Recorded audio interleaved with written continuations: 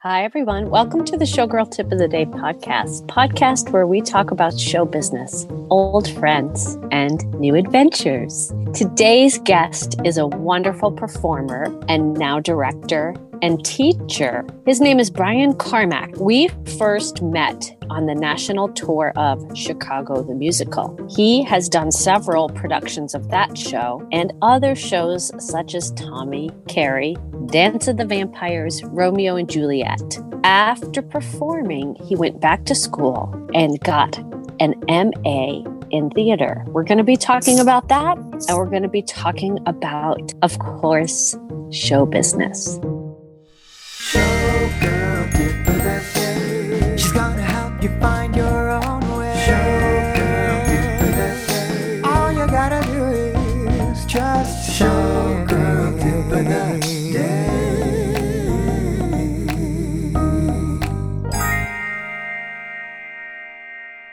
I want to welcome my special guest today to the podcast, Brian Carmack. How are you?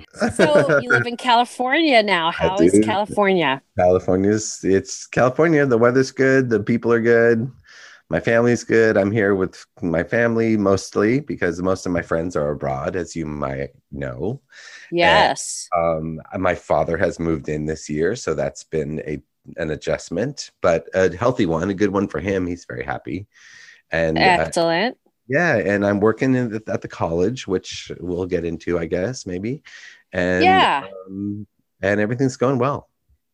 So usually I start an interview where I talk about the beginning of someone's career and move on. Right. But this interview, I want to talk about what led you to go to school, get your advanced degree.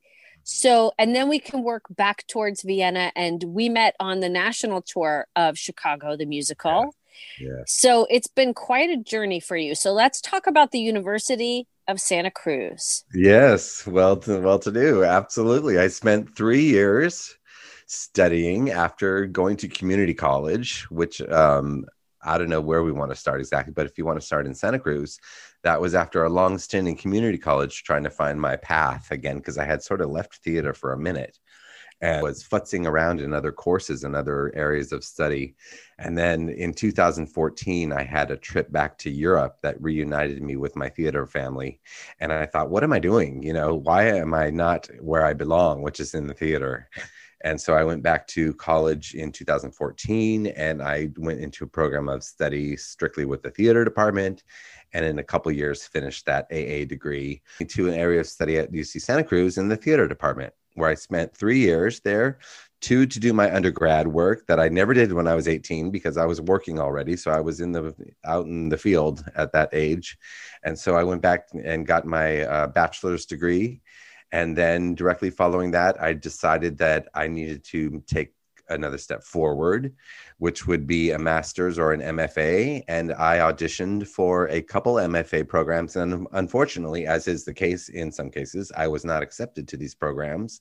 And so I applied at UC Santa Cruz for their master's program, which was a 1-year deal, which was great because I was sort of like, I'm at an age where I sort of want to get in, get it done, get out, and start my new chapter. So that's what I did. I spent a year in the master's program at UC Santa Cruz.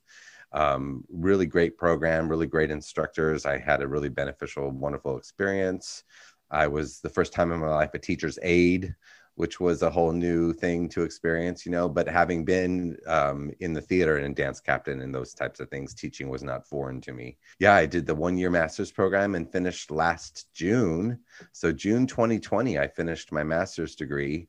And luckily through my networking at the college here where I live in Gilroy, California, I had already had a job offer that if and when I had completed that degree, that I could come back to the college and immediately get some employment. I love that. Mm-hmm. Question, did you get any credits from your vast performing experience? Well, I'll tell you how that happened. It did not transfer over to my college credits, but there was a lot of awe from, say, teachers and fellow students and stuff that couldn't believe that after I had had such a career and such a life previous to being back in school, that were just kind of like, who are you and what are you doing here and why? And, so they're full of questions too, but none of the none of the performing credits transferred into college credits. However, I am in the middle of negotiating monies at this point. And what that does for me is puts me in a good position because I have what's known as equivalency with all of my performing credits and experience there. So that'll probably help me in my negotiations moving forward.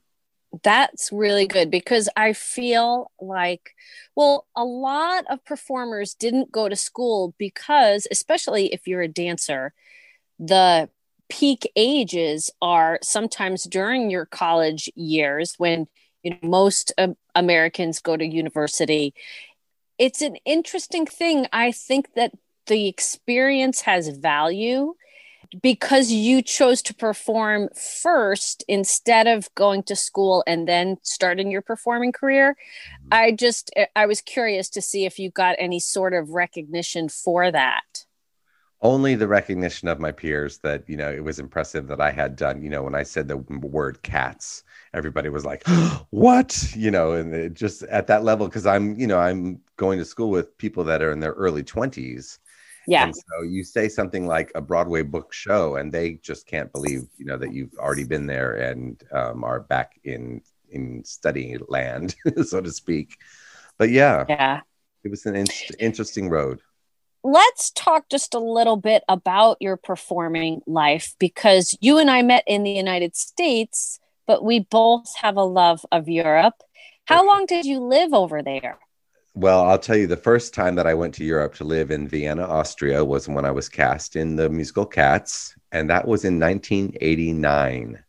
The summer of 1989 was my first experience going over to Vienna, and that led me to a lengthy stay. And then I sort of had this relationship where I would flip-flop back and forth between New York and Vienna, depending on the employment, because I often booked contracts in Vienna because I developed a relationship there and they liked me at the time.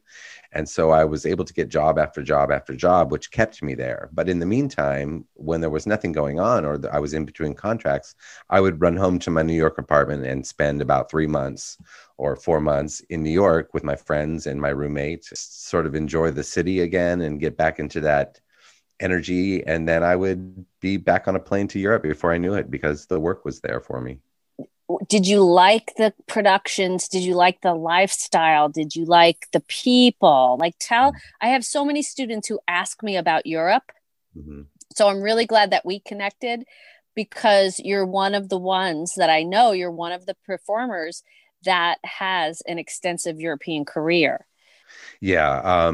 Well, it's funny, some people don't know how to, I guess it's where your value system lies. And I had just come off of a Broadway stint doing Starlight Express back in the 1980s on roller skates, which if anyone can remember back that far, but for those who may not have that sort of longevity in the career, that was a Broadway show that was done completely on roller skates. And I had just come off of that show when I was 21 years old. And then I ran into the Cats audition, and it was in Vienna. And I thought, what an exotic experience that could be. And as soon as I booked that job, I knew that I wanted to take advantage of that opportunity, because I had a dream of going to Europe as a senior in high school to France with the French club that I was never able to complete or take part in because I started working at that age. Like I said, it just depends on where your values lie. I wasn't looking for that Broadway-based, New York only, United States only career. I was looking for the experience of having that European new experience in my life. So off I went, and I just fell in love. I mean, if you have a love for Europe, so you can appreciate what I'm talking about, the extensive experiences that you come across there, and the people, the mixture of languages, the intercultural experience that you get from being over there. And then learning a new language was a big part of my experience. I didn't speak a second language before moving there, and I didn't speak a word of German before I was cast. So that was part of my experience, was to go to school and get that under my belt so that I could be in a place where I understood and was able to communicate with the people. And those first shows that I did over the first few years in Europe were all in German. So I was learning things phonetically at first, which is pretty funny because you're just repeating sounds. And at the point, you have no idea what you're saying. So after going to school for a few months, I started to recognize words in the text of Cats, the show that I was doing at the time. I was like, oh, I know that word now because I've learned it in school. I love it. It was really interesting, but I just fell in love with the culture, just the pace of life being so different than it was in the United States, the enjoyment of your spare time and how you spend it with people and with friends and just enjoying a calmer sort of existence. At that time, when I first moved there, the markets and everything were closed on Saturday afternoon and all day Sunday. So you had to get your important grocery shopping done and everything before noon on Saturday. And that since has changed now. But in the beginning, back in 1989, when I first arrived, that was the culture. And so you had this time to appreciate quiet time. And you had days where there was nothing happening other than to either spend time alone, spend time with your friends, reading a book, whatever it was. And that was just built into their culture. And I really grew to appreciate that. So I fell in love with the place immediately. I appreciated that too. And I would look around at a park and see a family sitting there on the ground having a picnic. And I would see people taking walks together. I feel it's unfortunate that people over there don't do that anymore, because slower is not necessarily not as good. I appreciated the slow down pace too, because when I went over there, I was running around, you know what the hustle is, taking class, going to auditions, working a survival job. Mm-hmm. And then to get there and to be appreciated as an artist, that was pretty incredible. And at that time, the musical theater scene in Europe, Germany and Austria specifically, because that's where I was closest to and that's where I was working, was really starting to blossom and explode. And there were musical theater training schools popping up all over the place. And one of the most renowned schools in Austria was called Theater an der Wien. And that was also a name of the theater there. But they had a school where they were, training and developing new talent for the musical scene that was really starting to come into its own at that time. So I was part of that movement as well, just to watch musicals become a main thing in Europe at that time, where they were starting to do book shows and all that kind of stuff. Is it my understanding that the book shows aren't really happening so much anymore? Well, you know what they do, at least, and I can speak mainly from my perspective of living and working in Vienna for such a long time. In the 80s and 90s, they started to bring over shows, book shows from America, like, Cats was opened in 1983 in Vienna. They brought over shows like Les Mis. We did Kiss of the Spider Woman there in the early 90s. And so they were bringing over the book shows from America or London or wherever they had originated from. And then what started to happen in the scene is they started to take more risks, and they started developing new pieces and original works and stuff like that. So I had the opportunity, being well networked there, to take part in some of these world productions that were done for the first time, the world premiere productions of some of the shows. I just felt like they decided to branch out and do some of their own material. Does that include Dance of the Vampires? It does. That was one of the first production was in Vienna, which I was a part of, was with Roman Polanski at that time. And he was the director, and it was kind of like interesting to be working with Roman Polanski, having heard about his reputation in the United States and everything. But Dance of the Vampires was originally produced in Vienna, Austria in the 90s, somewhere around 96, I would say 97. What's your favorite show that you've ever done? Oh, wow. You know that's a hard question to answer. I have to, I do have to say it was probably Cats. Of all the productions I've been a part of, which I have loved so many of them, and because the experiences are so varied. But Cats was my first big leading role. I played the Rum Tum Tugger. It was the first time that I had that responsibility in a production outside of a college production or a high school production, that type of thing. So, and then I did that show in Vienna for a year.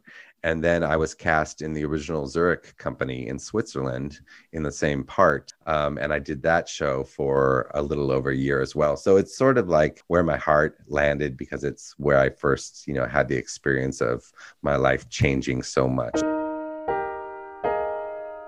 If you had any advice to give to your former self, what would you say? What would you tell young Brian? I would tell young Brian, and I speak to young Brian, but I speak to Brian when he's about 29, 30 years old. I say, enjoy what you have, because it's not guaranteed. There's a lot at stake in this business. Like you said, in some of your podcasts that I was listening to, you talked about networking and about how your work ethic and how your relationships and how your reputation and how all these things play a factor. And though I never suffered any serious consequences, I felt like sometimes I could have been more on the ball a little bit about how I handled things personally in my private life, as opposed to my professional career. I was somehow able to manage everything professionally very well, when in times in my personal life, things were a little bit stormy. Yeah. And that's another thing too. It's that oftentimes, especially on a tour or when you're away, you live and work with the same group of people, and you often socialize with them too. You can be as private as you can be, but yet a lot of people tend to know things about you just because of the amount of time that they spend with you. If I had to talk to myself, I think I would have said to myself, like, don't date anybody that you work with. Like, no. Hindsight is 2020. When all you're doing is you living in the theater, who else are you seeing, right? Yes. So it's all good. And you know what? I'm sure that given the chance to do it all over again, would we really change anything? I can't say that I would. The times that I had, even in turbulent times, I was enjoying life. I loved my career. Things were going well. And I had a good friend. German words keep popping up because I'm thinking about Vienna, but a circle of friends and relationships that were deepening as every production. Like you said, you spend so much time with people in each production. And I was networked into a group of people who were hired consistently. And so I had years where we were doing different shows together, but it became like a close-knit family. So that's why I'm saying, even in turbulent times for myself, when I was privately struggling with things, and you would have this support system because these people knew you, they loved you, they respected you as a person, they respected your work, and they wanted the best for you. So they were always there for you. And that's what I would have never have changed. Yeah. It's almost like a rep company. After a while, you just keep seeing the same people over and over. And you learn how to work with people, even if sometimes the relationship isn't quite simpatico. You have to see them every day, so you just learn how to work with everybody, right? Yes, for sure. That's what I would say to anyone new and upcoming, and to my former self too. You have no choice but to work well with others and play well with others. Otherwise, it only comes back to cause you trouble if you're not able to do that, I would imagine. Luckily, I was able to do that as well. So you're a director now. How have any of the directors that you've worked with influenced you? Good question. What's been great is because I have had the opportunity to work with some, A-list directors, and then others that have been as wonderful as the well-known directors that I've worked with. I just wanted to, when I was directing my first production a couple of years ago at UC Santa Cruz, it was an original piece written by a student, and it dealt with themes of homelessness and poverty and drug addiction and all of these types of things. And I just knew that you had to develop that trusting relationship with your actors in order that you would best be able to advise them on how to bring to life the story that you were trying to tell. And I learned that early on from the musical theater scene because of the people that I worked with. They always made me feel valued. They made me feel able and confident. There were never any times where I was trodden upon my pride or my talent or anything like that. And I knew that as a director was something that I wanted to be able to establish early on in my directing career so that I could work with these people at a level of and depth that they would, agree to. I love it. Yeah. I love it. And I just love seeing you now because the last time we worked together was 20 years ago. Yeah. And to see where you've gone and all the different places and jobs. And yet here we are talking to each other. It's really special and it's really terrific. Yeah, I know. Part of the reason I wanted to do this podcast is because I get constantly asked by my students, tell us about this, tell us about this. And as you know, in a dance class, we're supposed to be dancing. So I wanted to offer something else to the world where I can tell our stories and my friends can tell their stories. Do you have any special on stage memory? Were you in the company of Chicago the night that Vicki Lewis tripped during Cell Block Tango? Were you were you there that night? Well, I was there for the entirety of Vicky's stay, at least on the national tour. Later, she went on to Broadway and those things. But in the national tour, I was part of that company, but I was probably off stage doing my own thing at that point. I do not remember that happening. However, I do remember, the entire time with Vicki Lewis being Velma in our company when we played together. Yeah. Well, that was a time where it was a Sunday night and I was in my dressing room because I was the swing in that company and I was packing up and she fell on one of those cane chairs. Oh dear. And they had to close during, the end of Cell Block Tango when they're singing, he had it coming. Yeah. And she tripped and I heard in the dressing room, the speaker was on, I heard a big thud. And then I heard silence. And then I heard my name being called over the intercom. Sharon Moore was playing Liz and they moved her into Velma and they moved me into Liz. 5 minutes later, I'm on stage singing We Want Billy. Yes, as it happens, right? Isn't that just par for the course? It's just par for the course as a swing, isn't it? Oh my God. Oh yes. Oh yes. Has any, like Starlight Express, you might have some stories about wipeouts. Oh my goodness. For sure. That show, I saw something and I did not watch it in its entirety, but there was something on Facebook a couple of months ago. And it was saying that Starlight Express is now viewed as the most dangerous musical that had ever been produced. And that's a true thing because you can talk to people from different companies. There were companies in not only New York, but on national tour in Japan, in Germany, where it's still running today. But that's all you hear about is the incredible wipeouts and how the injuries and stuff like that. I do have a story about being, a young lad in his first and only, I will have to clarify that, Broadway show, where I was skating around the audience. And because the audience was enclosed inside of a track there, and I was leading a little train of women behind me, and I tripped and I fell off the stage into the second row of people in my roller skates and had to just keep up my French character because I played Bubba the French Train.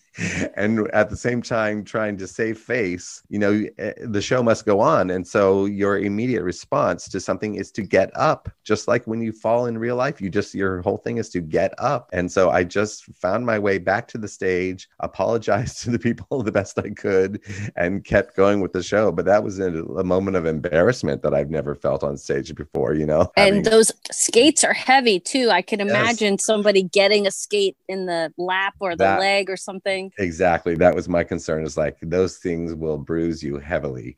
And the costumes were also heavy, but luckily our bodies were in such shape that you were able to lift those, 40-pound costumes around and just survive. But that's another question that I love that story. Yeah. Being in shape, because we often, when I'm teaching, I tell the students, it's not about being skinny or being a certain size. It's about, can your body handle, like you said, a 40-pound costume?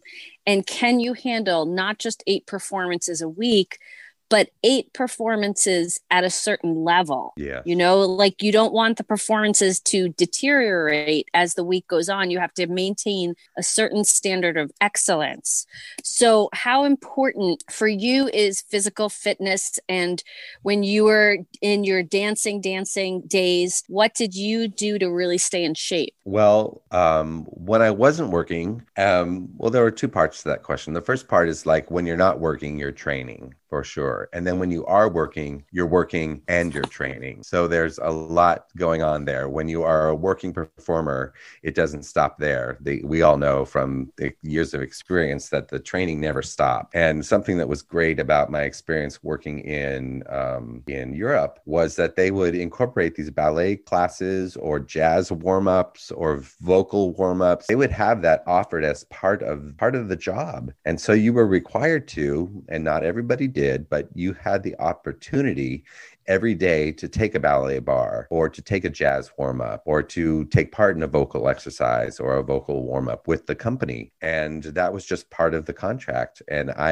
that's a great thing because I didn't have to go out, and I didn't, most of the time did not. I went to the gym because in those days as a dancer, you want to stay in your best shape. And a lot of boys and women, take part in some sort of physical activity at a gym, lifting weights, doing cardio, doing Pilates, whatever it might be. But that was offered then. And that really kept me in line while I was performing abroad and stuff. And then say like on national tour, when we were doing Chicago together, there was a group of boys that we'd run to the gym every day and do our workout, because your body had to look a certain way to be in those costumes.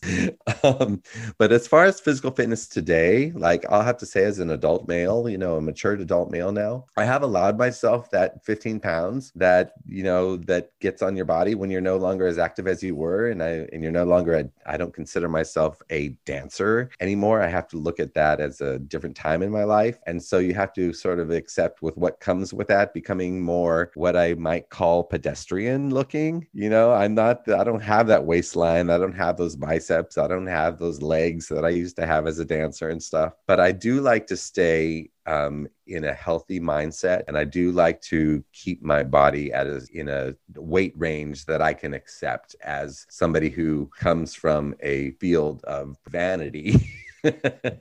And you have to learn to accept growing older. You have to accept what comes with that. But then I also believe it's our responsibility and our desire to remain as fit as we possibly can in whatever we're doing. Also, just letting go of perfectionism that we used to have, because I feel lucky to be here when so many of our friends are not anymore. So yeah. I feel like it's okay to get older, just do it with style, do it with grace, but for me too, with my face, some lines are coming in around the eyes and I'm like, it's okay.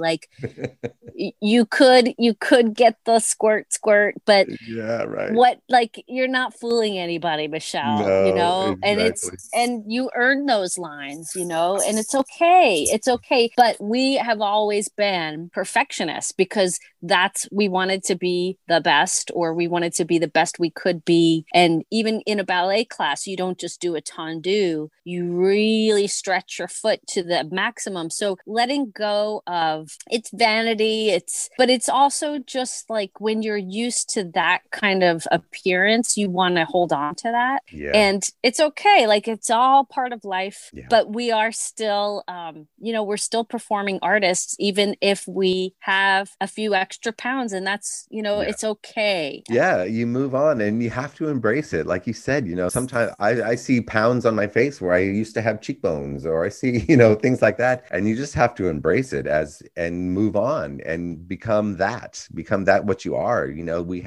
We were 20 something at one point, and those bodies at 30 something were still looking pretty good and everything. And I probably had to start accepting, I stopped dancing in my early mid 40s. And, and then that changed my body. And I had to sort of go, at first I was really reluctant to accept it. I didn't know how to be that because I had never been that. I was always in shape, but it's just part of it. And now I'm an actor. If I have the opportunity to act, I'm not going to be cast as in those roles that I was at that age. I played, I had the luck to play Lord Capulet in a production of Romeo and Juliet, which was really an honor. But that only came because I was the right age. I was the right type. I looked a certain way. Those 10 or 15 pounds that I had put on since my 20s didn't matter, because they were casting somebody of my type, age range, and all those things. So I've learned to just embrace the aging. I don't have it. I don't hold a grudge against getting older. It certainly brought me, like, I'm a lot wiser than I was when I was 25 or 30 even. And I appreciate that. And I think that's something that we can hold on to as maturing performing artists. Well said. Do you have any goals for this year? Which I know in the pandemic, it's kind of hard to make goals, but do you have anything you really want to accomplish in the near future? Yes. The thing that what's my big challenge coming up in the next month here is that now that I have my degrees in place and I have employment lined up, that I will be actually the instructor of my first acting class by myself. So I'm hoping, and what's really funny is I was telling my father, I said, it's just a natural thing to sort of get these nerves about something you have not yet experienced or have not yet stepped into, that you might get nervous about it or feel a little bit insecure. And then I look back and I'm like, no, you've done this for years. You've just done it in a different capacity. And so my big goal is to step into this new role as the instructor. If they want to call me Professor Carmack, I'll laugh, but who'd have thunk, but is to do it successfully and well. And I think that I will, because I have the past experience of my performing career. And then I have the experience of having led, classes last year while I was studying in graduate school and stuff like that. And so that's really my goal, is to give these new actors who I'm going to be in charge of or responsible for something that they can take away of value, because that's what I was given during all those years in my career. I have a lot of experience in different areas, and I think that I have a lot to share. And so I'm hoping that they'll take away something of value from my instruction and the experience they'll have with me as their instructor. I think they are lucky to have you. Thank you. How nice for them to go out in the world, being taught by you, getting basics of acting and the craft instilled in them by you. That's kind of thrilling, and then your story goes on through all these new people. Yeah. Isn't that amazing? Because isn't it just how it happens? I mean, think of all the wonderful things and wonderful people that we've worked with, that you've worked with in your career. You had that wonderful experience that you talked about in your podcast with Bayard Lee. And then we both had that wonderful, and,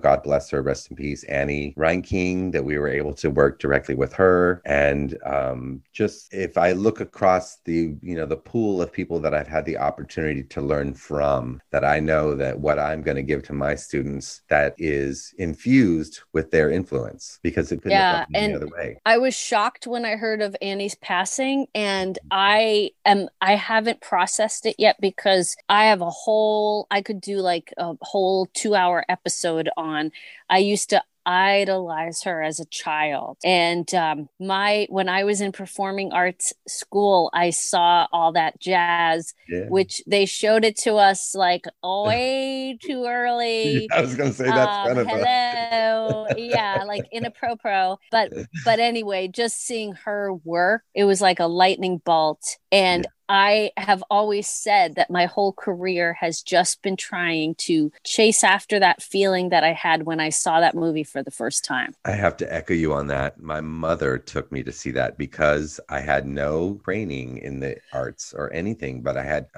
sang in the choir in high school.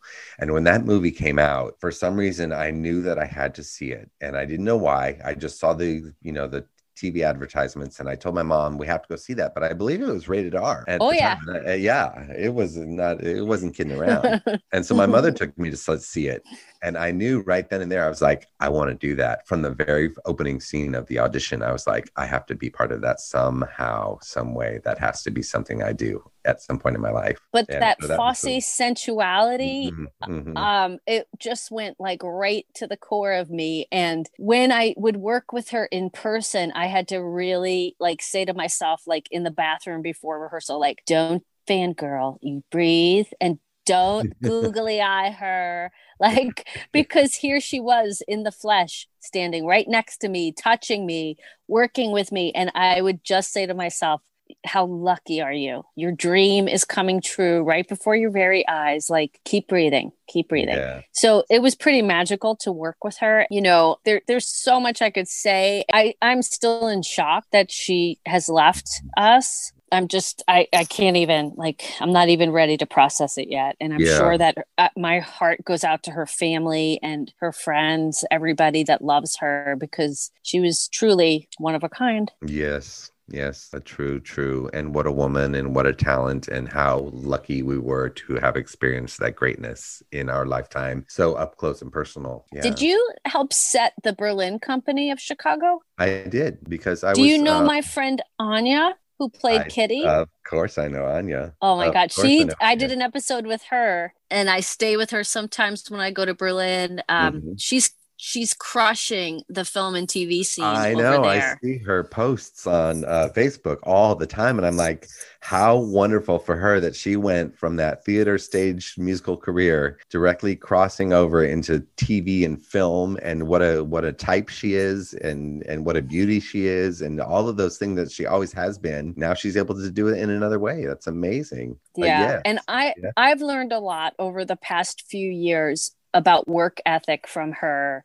And it's funny too. I don't think I talked about this when I was on her podcast episode, but when I stood in the doorway at Teatro des Westens, because I had finished my a chorus line European tour, I started rehearsals 2 weeks late for Damn Yankees. And they allowed that when I got hired. I explained that I still was under contract for chorus line, and they said it's okay. But I stood in the doorway during rehearsal, and she looked at me and she motioned with her hand to come sit with her. And I didn't know her. And I just was like, oh, how nice that is to have someone do that. Like, you're the new girl. Yeah. And they say, come sit over here. So she's an amazing girl, lady. Yeah. I forget a woman that we're at this point, right? I know we're all grown up. I forget that happened. We're not. Well, I hope that you get to come back. Will you come back on this podcast? Absolutely. I'm willing to talk about anything. It's been a joy, and it's so good to see you. And what a great thing. You know, we have to thank Facebook, and we have to thank all this technology that 20 years later we can find each other and go, hey, let's catch up. And I've watched you along the way here. And I'm so proud of you for developing this, because that's a brave thing to do, and it's creative, and it gives you such an opportunity to just voice your creativity and share experiences, because a lot of us have really, really important, good stories to tell, which other people can enjoy and benefit from. So I thank you for bringing me on, and I will do this again anytime. The stories to me are the most fun. Yeah. The stories, the jobs are great, but the people that you meet and the stories, to me, make every 6 o'clock morning that you stand outside for 2 hours worth it. Yes, I know. It's that you got to encourage the young ones. It's well worth the struggle, because the reward is just that. It's such a reward. And so all of that work that you put into it, and those early mornings and those classes and all that stuff and all the time and all the energy and everything, it's worth it, because you experience something very, very magical.